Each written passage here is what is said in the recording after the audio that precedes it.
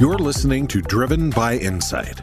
Join Willy Walker, Walker & Dunlop's chairman and CEO, as we bring you fresh perspectives about leadership, business, the economy, and commercial real estate. Willy hosts a diverse network of leaders as they share wisdom that cuts across industry lines. His guests are experts in their fields, from leading economists and CEOs to Harvard and Yale professors, and everything in between. Our one goal is simple: providing you with unique insights, unparalleled data, and real-time market analyses. It is my great pleasure to have my friend and former U.S. ambassador to Israel, Tom Nides, joining me today. First of all, Tom, thank you for taking the time. My pleasure, Willie. Let me do a quick intro, and then we'll dive into, obviously, everything that's going on today. Tom Nides is an American banker and government official who served as the United States ambassador to Israel from December 2021 to July of 2023. From 2013 to 2021, he was the managing director and vice chairman at Morgan Stanley, serving as a member of the firm's management and operating committees. Nides is previously Deputy Secretary of State for Management and Resources from 2011 to 2013 during the Obama administration. He has served in various financial and government roles throughout his life. He has a BA from the University of Minnesota. He is the recipient of the Secretary of State's Distinguished Service Award. He is the father of Max and Taylor and husband of the wonderful Virginia. And it's my honor and pleasure to have you here today. So Tom, do you wish you were still U.S. ambassador to Israel? I think about this all the time because obviously I'm in constant contact with my friends there.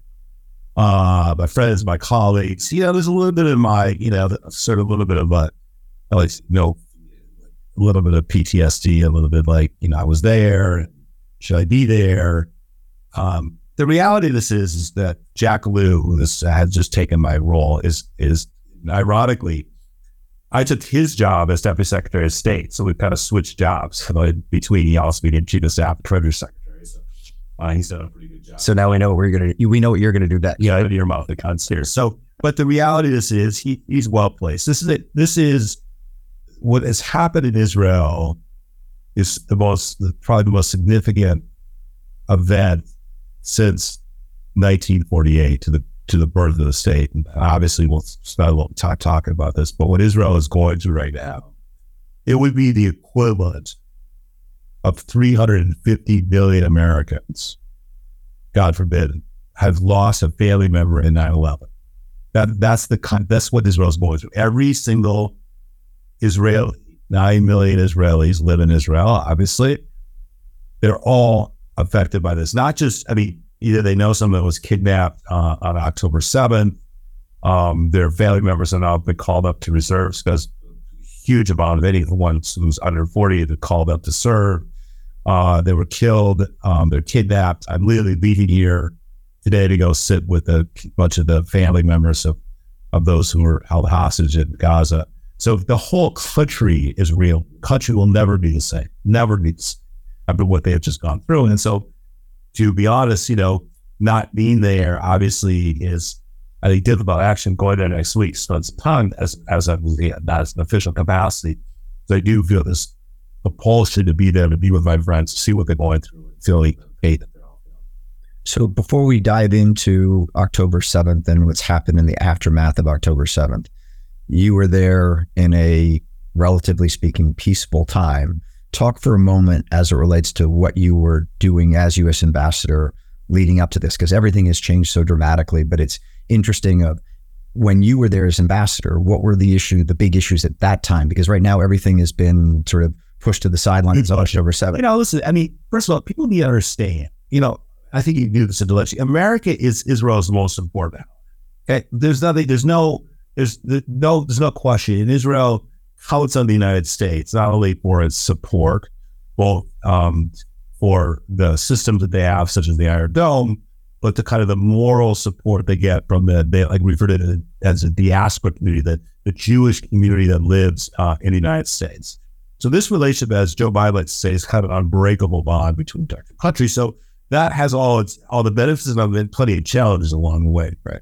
The threat around Hamas that was going on when I was there. There was multiple periods of time where Hamas was shooting off rockets into Israel, and Israel would respond, and this would go back for a few days, and then on the world. And the issues around Hezbollah in Lebanon was certainly always a real issue.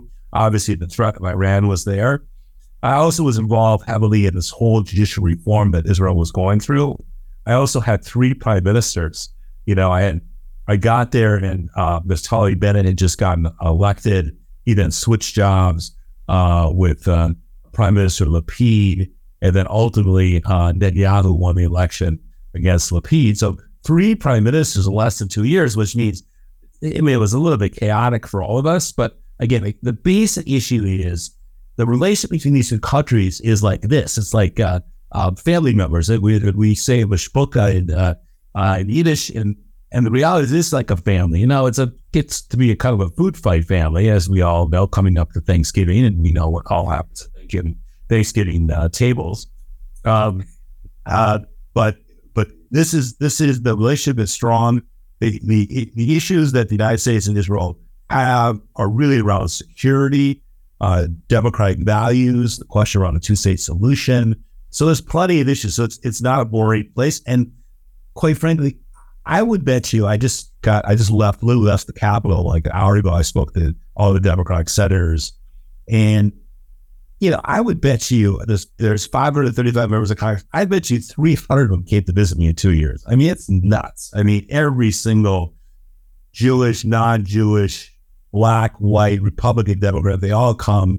Everyone believes they want to be part of what goes on in Israel. It's a magical place, complicated as it may be. Even more complicated post October 7th, but it's a very cool place, very important for us. And again, I go back to this is a democratic country in a region there isn't many of us, like none, and it's an important ally.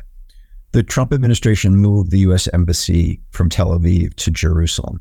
Beyond the fact that it was difficult to find you somewhere to live when you first got over there, talk about that move and the significance to the Israeli people of the U.S. moving the embassy from Tel Aviv to Jerusalem. Listen, would it have happened under a Democratic administration? Probably not, because it wasn't just the decision of moving the embassy. Remember, we always declared that Jerusalem was the capital of Israel, right? That was not. There was no. Both Democratic and Republican administrations have always agreed to that, and both Democratic and Republican administrations before Trump left the embassy in Tel Aviv. Okay, so George Bush 41, 43, Ronald Reagan. This is not something new, guys. And the Trump administration moved it. Now, the reason we never moved it, and the Republican administration before us had moved, we were worried about the implications of it, because ultimately, if you believe in a 2-state solution, what's going to happen in Jerusalem was supposed to be the last issue on the table. And what message you send to the Arab world if you move your embassy, the U.S. embassy, to Jerusalem? Now, virtually very few countries, like none, had actually moved it there. And by us doing it, we were worried that we'd ignite the Middle East. We were wrong. Trump administration did it. There really wasn't much blowback from the Middle East countries. It's the capital of Israel. And, I've never ever suggested it was going to be moved back. Wasn't going to be moved back. That is the capital. They did what they needed to do in their view. And, we obviously supported it. Maybe supported that after it was done. You're right. Part of that move sadly also meant that my house, or the house of the ambassador, which was in Herzliya, a beautiful house. I'm just about to be done. I may start crying now. But they sold the house to Miriam Edelson and Sheldon Edelson for like $85 million, a lot of money. It seems there's a lot of real estate people on this phone call. That was in dollars, by the way. And ironically, I became quite friendly with Miriam.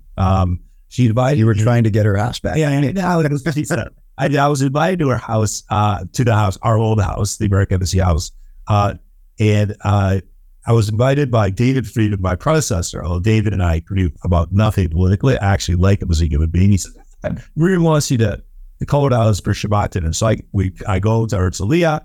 I walk in, and Miriam's standing in the living room, and she looks at me and goes, "This could have been your living room." Okay.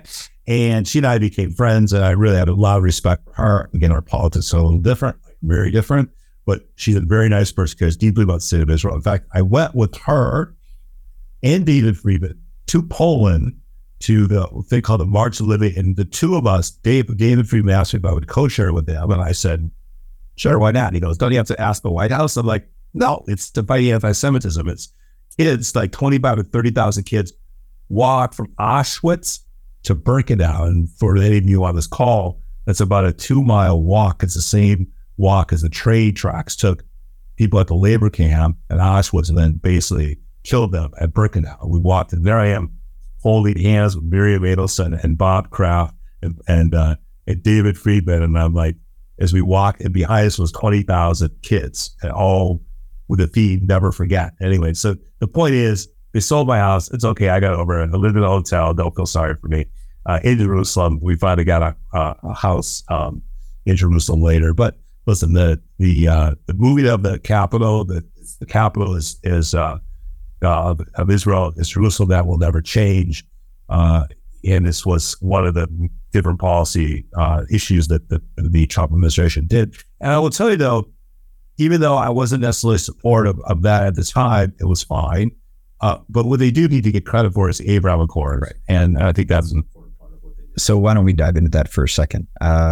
So Abraham Accords were negotiated by the Trump administration. One of the things in looking back on those versus the deal that the Biden administration was trying to put together between Israel and Saudi Arabia was the Abraham Accords between Bahrain, UAE, Morocco, and Sudan and Israel were done in secrecy before they were announced, versus there was quite public view of what was going on with Saudi Arabia.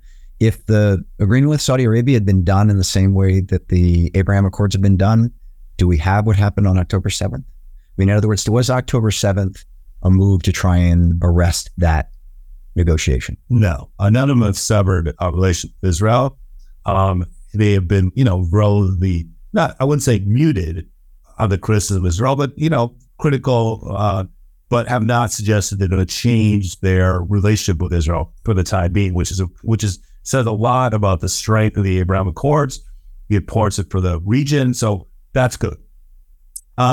There's been all sorts of rumors about, did Hamas do this with Iran's blessing so they could screw up the Saudi? That's ridiculous. I mean, first of all, that is ridiculous. That is ridiculous. Yeah, that's a few reasons. Number one, the planning of this has been going on for a year, maybe longer, right? The real conversations with the Saudis only really started coming together the last few months. So the reality of this is it wasn't a factor of the decision, because at the end of the day, Hamas's decision to attack Israel is for one decision only, which is to destroy the state of Israel. Okay, they're not into a two-state solution. Do they care about this or care about that? What they care about is destruction of the state of Israel. And the way to get Israel destroyed, in their view, was to create a war, because ultimately they knew what they were doing would trigger off a response by Israel, as you've seen play out, which their hope would be that the whole world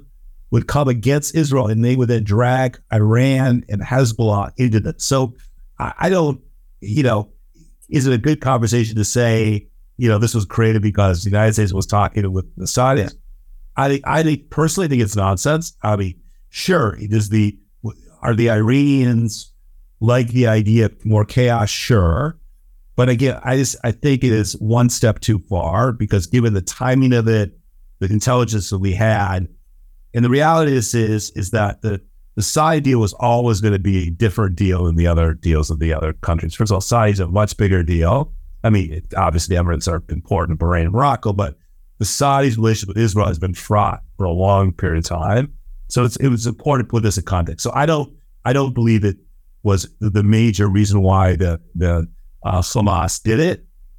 Maybe around the edges would that be interesting, but I think ultimately it was really the Hamas did what they did, and I'm sure we'll talk about this more, for the sole purpose of destroying the state of Israel. That is their game. And by the way, they don't give a crap of how many Palestinians will die. Right. In the meantime, because they're martyrs, and it's all about martyrism, which is more Palestinians die, they're dying for the cause. Now, you might want to ask some of these poor Palestinians, these Gazans, if they think it's worth the cause for them to be dying. It's a whole other question. Walker Dunlop, one of the largest commercial real estate and advisory firms in the country. You start the communities. Our ideas and capital make them possible. And tune in to the Walker Webcast, hosted by CEO Willy Walker, for exclusive insights on commercial real estate. So on Iran, the Trump administration had some pretty significant sanctions against Iran as it relates to oil sales. And so my understanding was that pre-sanctions, Iran was selling about 2 million barrels a day on the global market. Under the sanctions of the Trump administration, that went down to 100,000 barrels a day. That stripped somewhere between 30 and 40 billion dollars of, if you will, hard money coming into Iran to both fund everything they wanted to do, as well as fund their payments to Hamas to foment terror in the Middle East. The Biden administration pulled back on those sanctions, which then brought additional revenues into Iran. How, as you think about that, Tom, because at the same time as pulling back on the sanctions, the Biden administration also gave significant aid to the Palestinian people and brought up the humanitarian aid that was going to Palestine at that time. As you think about the sanctions against Iran and the, if you will, tough stance versus a more appeasing, let's work with you stance, given everything that's happened, how do we move forward as it relates to relationships with Iran and the sanctions against Iran that were in place that have been pulled back? Okay, I fundamentally disagree with what you said. Okay, first of all, the evidence, the facts are that the vast majority of the sanctions that were put in on the Trump administration were not only left in place by the Biden administration, but were then straightened to get most of Europe to buy into it. Okay, so ultimately, the idea under the Trump administration's goal is to break Iran, okay? Is to get them crawling back to the table and saying no mas. So again, this is not political. I'm just giving you what facts are. The facts are, following the Trump administration's sanction regime, what happened? Okay? Basically, the economy in Iran did not collapse, quite the opposite, right? Number two, they got closer and closer to building the bomb, which is ultimately what they were trying to prevent. In fact, arguably, they moved from a percentage of enriching uranium almost to breakout, which is around 90% uranium breakout, which will be able to create the ability for them to create a nuclear weapon, which is what Joe Biden said he will never stand for doing. The reality is, contrary to what all the tractions were suggesting, that the Biden administration was going to go back into the JCPOA. That never happened because the president himself basically put on the table many more hurdles that the Iranians would have to do for us to even get back to the table, which the Iranians were refusing to do. So ultimately, as I like to say to people, tell me right now today that the actions that were taken in the previous administration against not political, did it help us or hurt us? Did we get closer to basically having Iran without a nuclear weapon or closer to a nuclear weapon? And my argument would be, and I've had this argument with many of my Republican friends who were opposing the JCPOA, didn't like the JCPOA, ripped up the JCPOA. And I'm like Ronald Reagan just said, are we better off today than we were before? Answer that question, and then I'll give you the facts. So on the sanction regimes, just to go on a factual basis, the vast majority of sanctions that were put in place were not only left in place, but strengthened against the Iranians. Now, to be clear, Iran is still at that place where they could one day decide they're going to break out. They're going to have a nuclear weapon. Joe Biden has said very clearly, we're not going to let you have a nuclear weapon. You can now come to whatever creative thoughts you have of what we will do if that happens. Arguably, you might want to ask the Iranians when they look at those big, huge ships that Biden put in the Mediterranean about it, basically telling Hezbollah and the Iranians, don't screw with Israel, okay? There's a reason why Hezbollah has not gotten into this right now. You know, Biden likes to say superpowers don't bluff. Listen, one of the benefits of Biden being so old, he knows this stuff. He knows it really well. He understands it. He's been at the table, and I wouldn't screw with him. So I think ultimately the Iran issue itself, just, do we want to go to war with Iran? Not really. Do the American people want to go to war with Iran? Not really, to be honest with you. I think that most people listening to this call will be saying, would you like to go to have a significant war? And by the way, a war with Iran is much more significant than watching what's going on with Hamas. Okay. Their abilities to have an enormous toll. We were willing to do what we need to do to stop Iran to have a nuclear weapon, but there's no question that Biden would like. They talk about the 3Ds, degradation and deterrence. we talk about the third D, which is diplomacy. Is there a diplomatic piece of this? And we'll see how this all plays out. But again, as someone who spent a lot of time on this Iran issue, I was involved early on in the JCPOA under Secretary Clinton. It wasn't a perfect deal without question. But let me tell you something. I'm a big believer in facts first. I'm a big believer in what's going to get us to what we need to do. But ultimately, I think most people listening to this call would like to figure this out without putting our troops at harm's way and getting into a war with Iran. So was that plays out. Let's jump to Hamas. 2005, Israel steps out of Gaza, is then accused of having Gaza be an apartheid state, and so says, okay, great, you had your own elections. The Palestinian Authority allowed Hamas to, if you will, run at that time. How did Hamas win that election, in the sense that, was there actually a true election? Because Hamas has been in power, my understanding, for the last 16 years. Yeah. How did the Palestinian Authority allow Hamas into that? And then I guess the other thing is, as we look forward, where the clear intention is that Hamas will not exist going forward, what exists of the Palestinian Authority after Hamas has been in power for 16 years? So let's step back. So, the disengagement in Gaza was done for the sole purpose that Israel did not want to manage Gaza. Okay. They didn't want to put the money, the troop presence. They fundamentally believed disengaging in Gaza was important. And also for the sake of the Gazans, the 2 million Gazans who lived there, felt that they should be, if there was going to be a government, whatever that will look like, it should be not a non-Israelis. Okay, you can debate, was that a good decision or a bad decision, but that was the decision at the time. The Palestinian Authority was there, obviously got voted out by Hamas. You see this in plenty of other countries. You saw this in Egypt with the Muslim Brotherhood. They came in, they got elected. And Hamas is an outcropping of the Muslim Brotherhood, correct? And to be clear, for those of you, the people who are listening to this, to understand it, Hamas is like ISIS. They're a terrorist organization, designated as a terrorist organization by the United States and most of the world. They operated Gaza with an iron fist. I mean, it was not dissimilar to some of the worst instincts of Castro, in the 1940s, even worse so, because it was a military operation, a jihadist operation, which prevented women basically from working, gay rights, women's rights. They taught the schools. It was a fundamentalist driven, not dissimilar to ISIS in some places. Ultimately, there was never an election in Gaza, to your point, because they were afraid what the outcome. Ironically, the people who are actually relatively popular in Gaza is the Palestinian Authority, which is completely ironic because, they're the ones who were pushed out, 16 years ago.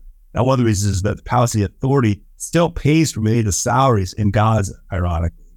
And who's really popular in the West Bank? Hamas. It's basically like you want what you can't have, and that's why in the West Bank, under President Abbas, President Abbas has not allowed elections to happen because he could wake up and realize Hamas has taken over the PA.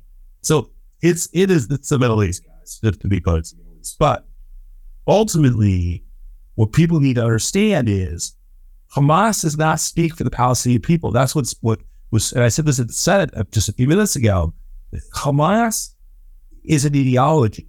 Okay, it's an ideology, and it's a terrorist organization. When they wake up in the morning, they don't say, "Wow, wouldn't it be grand if more Palestinians had better education?" Or, "Wow, wouldn't it be interesting if we have a 2-state solution?" They don't give a crap about any of that. They're holding, which is, by the way, a miscalculation on Israel's part. This is how I think ultimately when they really study how this happened, one of the miscalculations is that they actually believed that Hamas wasn't reforming itself, but wanted all the goodies more than they thought. They wanted the work permits. 15,000 Gazans went to Israel every day. 15,000, right? They got money, which Israel allowed to happen from Qatar into Gaza to pay for things, right? Went through Egypt, right? And I think the miscalculation on Shin Bet was, they like all this stuff too much, and there's no way they can do anything to basically screw that up. And that was the mistake. And it might be right. We could get into a longer debate about how it all happened. But I think it's important to, this is complicated stuff. You don't really understand it, but the reality of this is Hamas's whole sense of being, their whole focus is just like any ISIS-like organization. It's an ideology, and their belief is martyrism will come when the destruction of the state of Israel occurs. Everything else be damned. I mean, the idea that they have all this food and medical equipment in the tunnels, right, and they won't share it with the Gazans, because they basically, that's the UN's job. Let the UN take care of the people. We got to take care of ourselves. This is the logic that's going on, and this is what we're doing. Your comment about the money coming into both Hamas as well as the Palestinian Authority, I was listening to Jared Kushner on a podcast. He was talking about when he was in the White House and Netanyahu came over to visit him and took an El Al flight over from Israel and landed in Washington and came to visit him at the White House. And when Abbas came over, he flew over on a Boeing business jet. And when he was in the White House, had someone light a cigarette for him. And he was just basically saying the difference in the way that they... I mean, that's all such nonsense. You know, we get all... You know, this is like the crap about the, you know, welfare leads and limousines. Oh, come on. It's ridiculous. There's a way that Arab countries behave. We may like it or not like it. But the reality of this is the way that Israelis behave, that we may or may not like it. That's all nonsensical. No. Is there corruption in the West Bank? Sure. Is Abbas, without question, no question about it. Is some of the behaviors that Prime Minister Netanyahu allowed to happen during his tenure, especially this last tenure, created difficult environments for the Palestinians? Without question. So, I mean, we start, my view of this is, there's plenty of things to pick on, right? And Abbas is 86 years old, and he chain smokes, and you know, he's got some corruption stuff, and I'm sure it's, you know, but if you went around and determine the corruption in the Middle East, or quite frankly, anywhere, you could have a longer debate. So, yeah, Jared is Jared, and I constituency, it's a buddy, kind of, about what they do about it. But the other day, for good or for bad, we're going to rue the day, folks, when President Abbas is not in the West Bank, because at the end of the day, although he's not very strong and certainly not particularly well liked in the West Bank, he still does plenty of cooperation with the Israelis. I mean, the Israeli security forces come in and come out of the West Bank all the time. And there's a lot of information sharing that goes on, which I can't really get into here. But the reality of this is, the transition, the elections in the West Bank, yes, they probably need a little succession planning, given the fact he's 86 years old and he smokes 3 packs of cigarettes a day. So that needs to happen. But again, I'd like to be clear, there's a lot of reasons why we're here. So October 7th, another thing that I've heard is that there was a lot of thought that Iran was intimately involved in the planning of October 7th. And what I've heard from various government officials, not you, is that actually from our, if you will, listening in on Iranian communication, it came as much of a surprise to them as it came to the entire world, in the sense that the Iranians were not in the actual planning. They may have been in the funding of it leading up to it, but they were not. That it came to them as a surprise on the day of it. I'm not looking for you to respond to that. But on October 7th, to your point at the beginning, you have to keep in mind the scale of this, and you sized it as it relates to, in the United States, what it would have been in relation to 9/11. And many people that I've spoken to about October 7th, for Israel and for the Jewish community, this was their 9/11. Was there any ability, Tom, for Israel not to respond to this in the way that they have responded to it? So we clearly in the United States after 9/11 responded to 9/11 in a war on terror that had massive cost, financial, life, huge civilian casualties across the Middle East.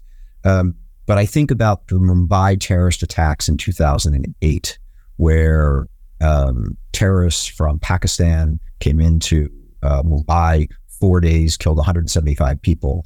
And other than tracking down those terrorists, the ringleader who was hung in 2012 as a result of it, India didn't attack Pakistan.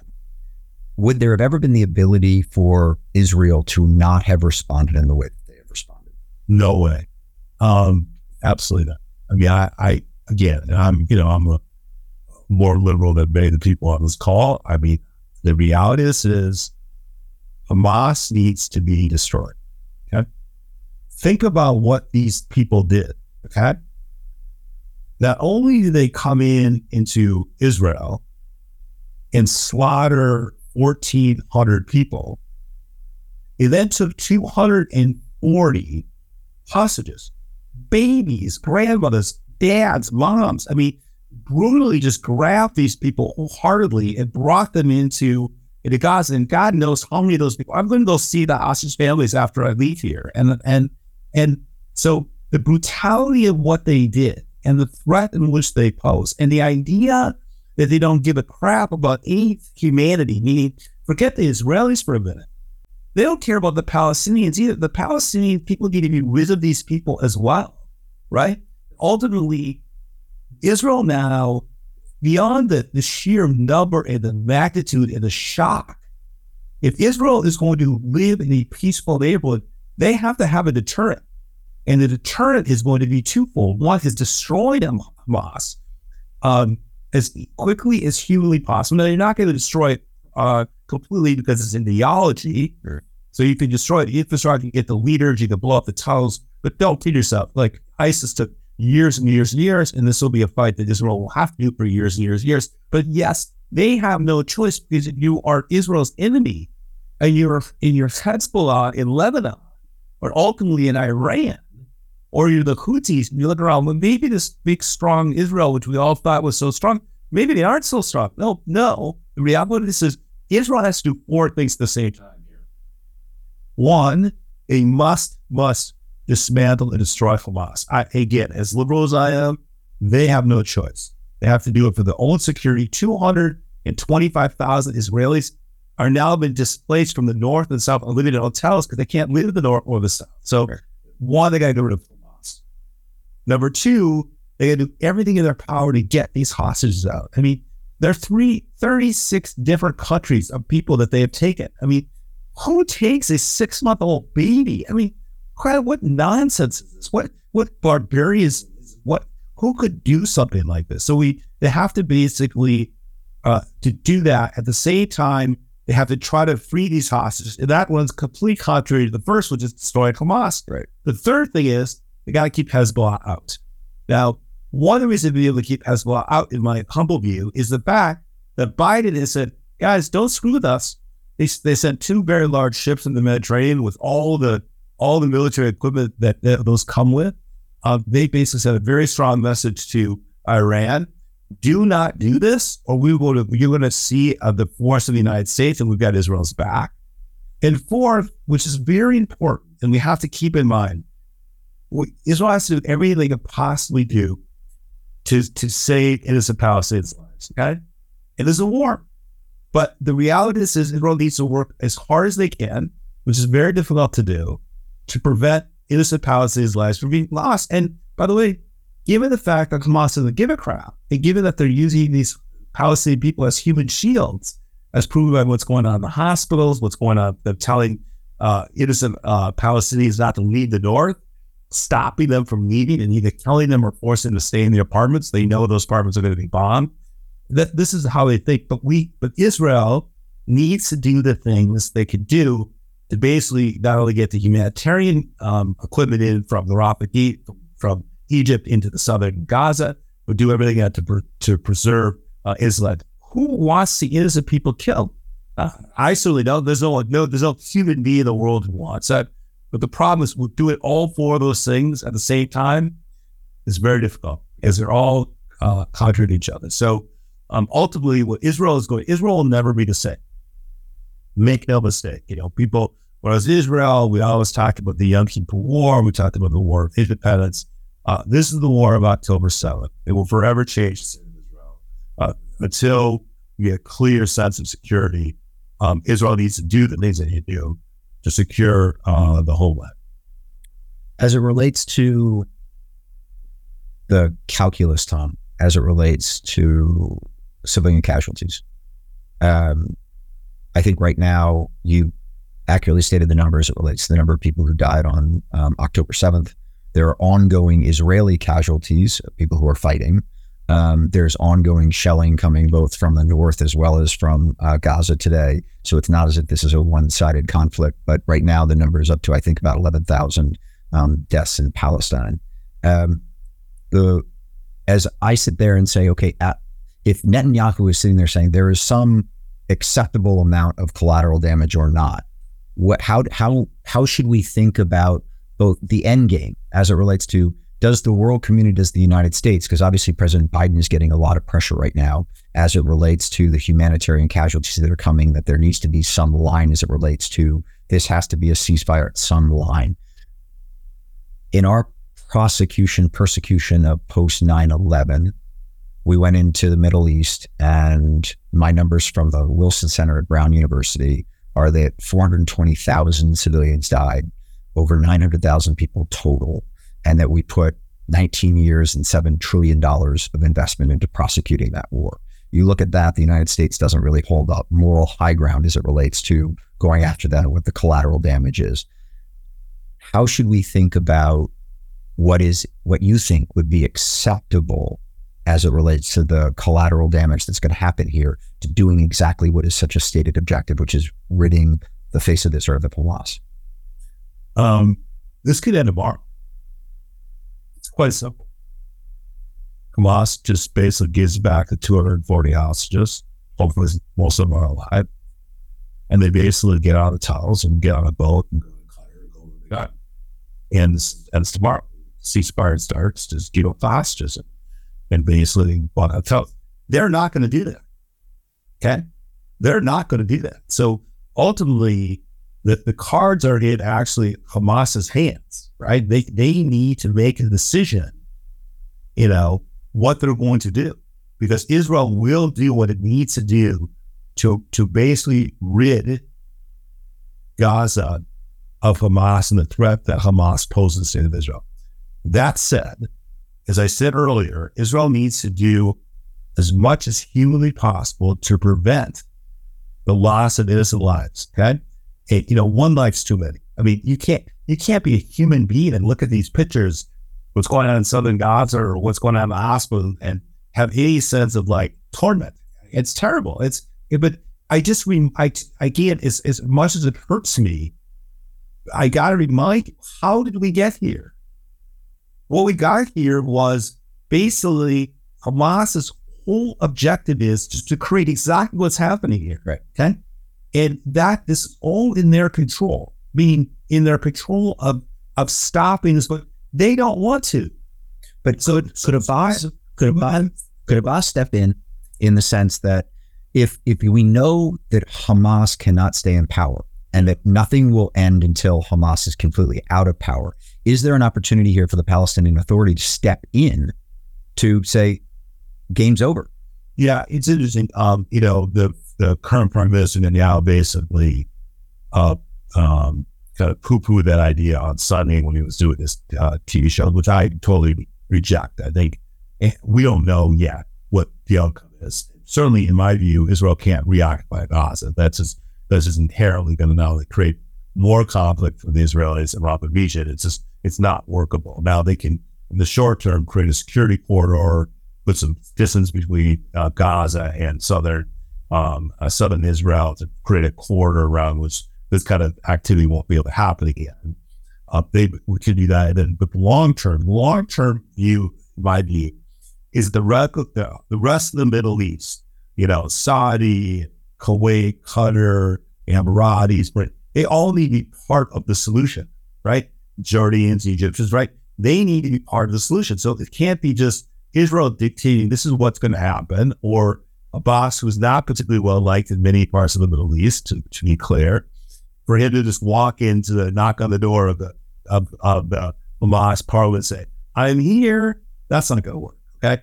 But it's got to be done in a thoughtful, as like they say, in Israel, slowly.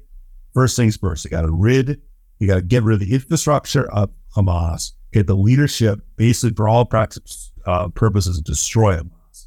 And then second, they have to create a security corridor between Gaza in Israel to get people feeling a sense of comfort, like they can live back their normal lives. But then third, they have to figure out what they're going to do in Gaza to basically run a country of 2 million people. Right. It's and again, it was a functioning state. I mean, Gaza has got has a lot of qualities. Most importantly, they have the quality of the people that exist there, minus Hamas. So ultimately, that's going to have to be part of it. I don't know. I'm not smart enough yet. I know for sure, our administration or the Biden administration will be very clear that the answer is not having the Israelis basically, go in and basically run Gaza. That is a recipe for disaster, and I don't think we will stand by to think that's a good idea. But again, I think they have to do first things first, and this is getting rid of Hamas and getting these hostages back. Does Gaza, just on kind of more technical things, does Gaza have its own, is it on the shekel, or does it have its own currency? Does it have its own electricity grid? Does it have its own? It has all of that. It has all of that. It has, but basically it's run. It has both different currencies. They got hard currencies and they got plenty of shekels flowing in and out. Not dissimilar to what happens in the West Bank, right? There's lots of dual currencies. Most of their power. There is some generated power in Gaza. Some of it's gotten from PA. Some of it's in Egypt. There's lots of fuel being transferred. There's, by the way, and if you look at these pictures prior to the bombing, if you look at the pictures, I mean, it's not like, it's not Bethesda, but Gaza actually had plenty, it wasn't a terrible place in some places, right? I had plenty of my friends, of my former colleagues, lived there or worked there for USAID, so I knew them quite well. But again, they're now going to need billions of dollars of infrastructure. They're going to need a whole new, a new government, a new, ability to kind of manage this, and it's going to need a lot of support over the next decade and forever. You said previously, Tom, that this could end tomorrow. If you were putting some type of bracketing on how long you think this goes on for, and then followed by, what do you think as it relates to the chance that this escalates beyond the current conflict? Other the second, first, I think it's unlikely, in my view, for this dramatically escalate, because I think the Iranians are making the bet now. The calculation is that the Iranians have multiple proxies in the region, as you pointed out earlier. One of the proxies out is Hamas. For all practical purposes, Hamas will be dismantled. Now, it may not be completely gone, but it will be dismantled. Israelis will be sure out. So one of the proxies, for all practical purposes, now is gone, or at least severely displaced. And they're making the calculation. Their second proxy, which is Hezbollah, which is a much more powerful proxy than Hamas. Do they want to see the same fate? And by the way, Israel and the United States will make sure that if, especially they attack Israel in a serious way, that I think the Iranians believe that this could be a huge setback for now Lebanon, where Hamas is the political power in Lebanon is Hamas. So they could be, blown back to the Stone Ages. So I think the Iranians realize, one, we're serious, Americans are serious, Israel's serious. So I don't think on today's facts, because if they didn't get in early, that's what you get in. You get in early, coming in later, doesn't feel like the right thing to do, but who knows? We're dealing with Iran, for God's sake, so it's not a normal, conversation. The question of how long it lasts, I don't know. I think there's two parts of this war that people need to understand. One is the air campaign. The air campaign, and I've talked to many of my Israeli friends, is done for the sole purpose of making it safer to do the ground operation. If there are people in buildings shooting down rockets down at you, right? It's pretty hard for the Israeli military to come into Gaza City without putting many, many lives at risk, which they've already lost 40 to 50 IDF soldiers already inside Gaza. So the air campaign dismantles the communications towers, the sites onto the ground.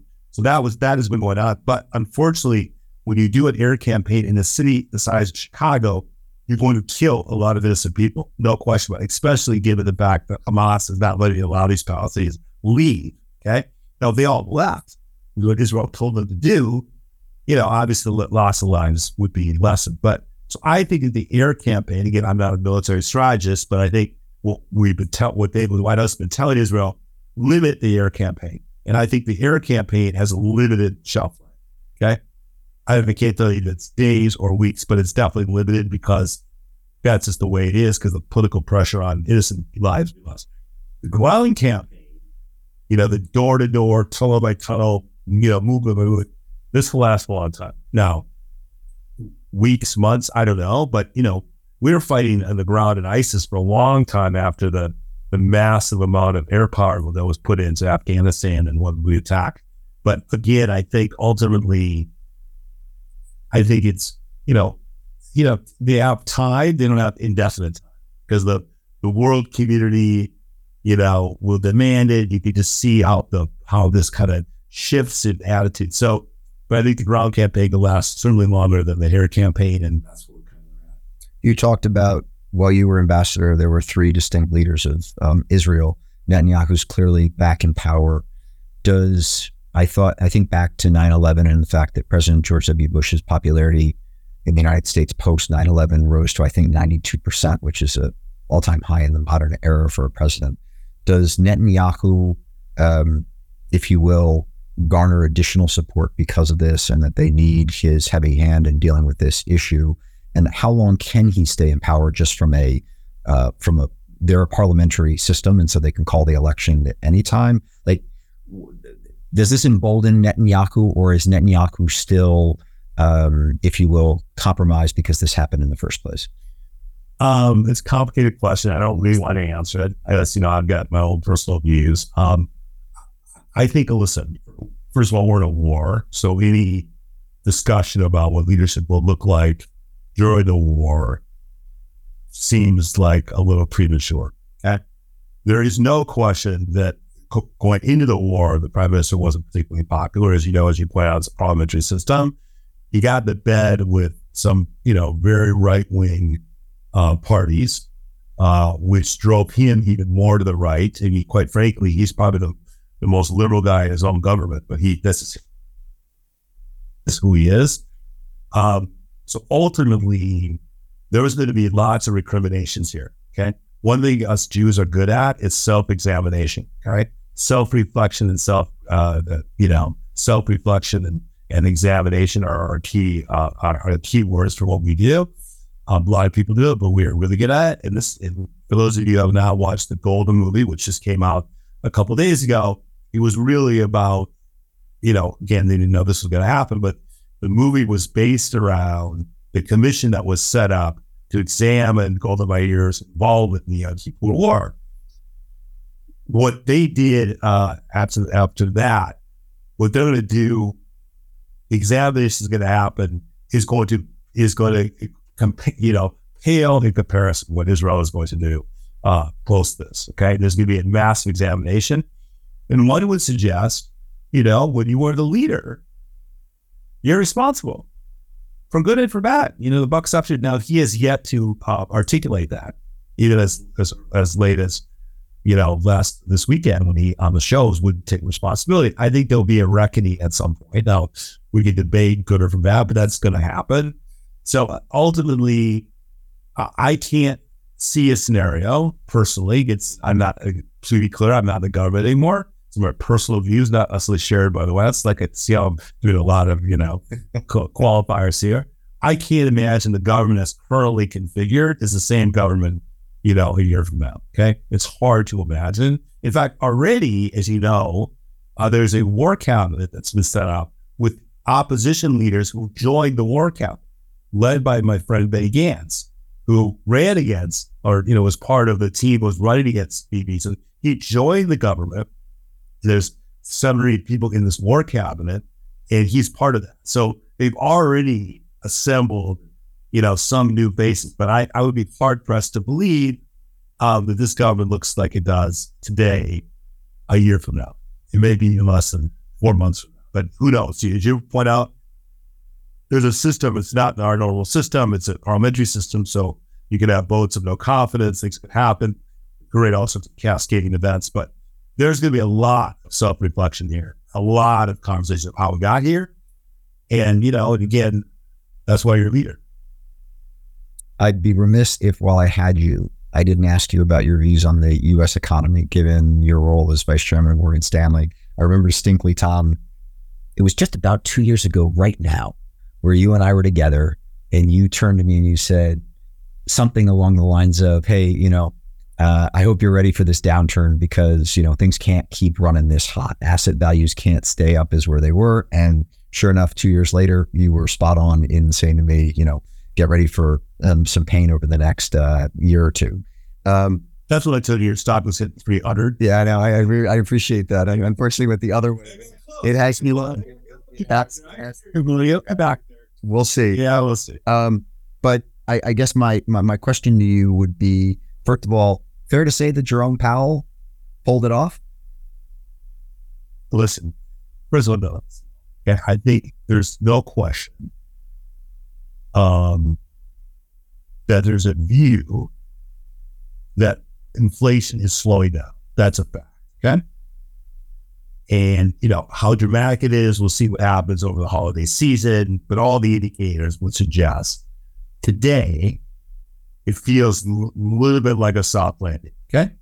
However, the people on this call know better than anyone, rates at this high are going to create a lot of breakage. I'm sure there's plenty of people on this call who are feeling that every day. Okay?